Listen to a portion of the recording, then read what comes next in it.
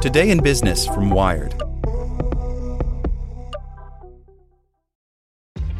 This episode is brought to you by ShipStation.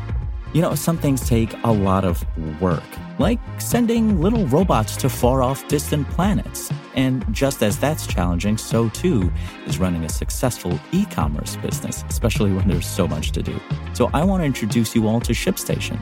Now, I love using ShipStation because of its easy-to-use dashboard, which makes managing orders and printing labels a breeze and super smooth. Oh, and the customer service is just out of this world.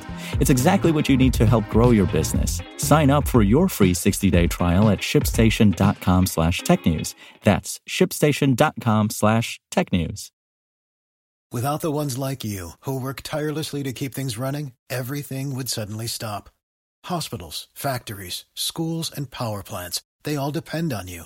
No matter the weather, emergency, or time of day, you're the ones who get it done. At Grainger, we're here for you with professional-grade industrial supplies. Count on real-time product availability and fast delivery. Call, click Grainger.com, or just stop by. Grainger, for the ones who get it done. Hey there, this is the spoken edition of Wired. Sorry, banning killer robots just isn't practical. By Tom Simonite. Late Sunday, 116 entrepreneurs, including Elon Musk, released a letter to the United Nations warning of the dangerous Pandora's box presented by weapons that make their own decisions about when to kill. Publications, including The Guardian and The Washington Post, ran headlines saying Musk and his cosigners had called for a ban on killer robots. Those headlines were misleading. The letter doesn't explicitly call for a ban, although one of the organizers has suggested it does. Rather, it offers technical advice to a UN committee on autonomous weapons formed in December. The group's warning that autonomous machines can be weapons of terror makes sense, but trying to ban them outright is probably a waste of time. That's not because it's impossible to ban weapons technologies. Some 192 nations have signed the Chemical Weapons Convention that bans chemical weapons, for example. An international agreement blocking use of laser weapons intended to cause permanent blindness is holding up nicely. Weapon systems that make their own decisions are a very different and much broader category.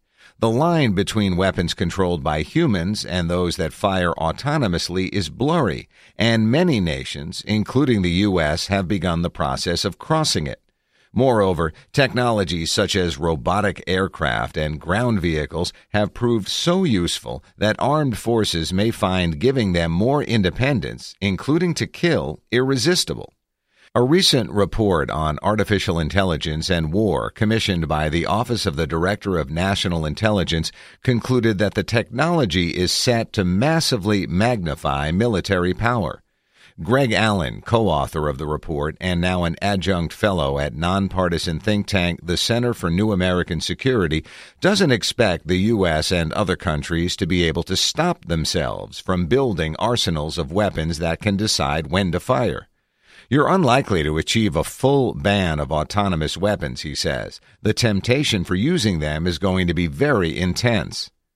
The U.S. Department of Defense has a policy to keep a human in the loop when deploying lethal force. Pentagon spokesperson Roger Cabanis said that the U.S. has declined to endorse a ban on autonomous weapons, noting that the department's Law of War manual specifies that autonomy can help forces meet their legal and ethical obligations. For example, commanders can use precision-guided weapon systems with homing functions to reduce the risk of civilian casualties, said Cabanis.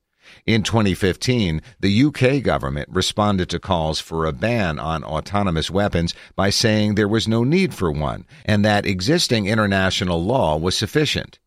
You don't have to look far to find weapons already making their own decisions to some degree. One is the Aegis ship-based missile and aircraft defense system used by the U.S. Navy. It's capable of engaging approaching planes or missiles without human intervention, according to a CNAS report.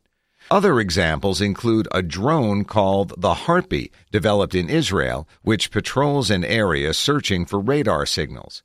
If it detects one, it automatically dive bombs the signal source. Manufacturer Israeli Aerospace Industries markets the Harpy as a fire-and-forget autonomous weapon.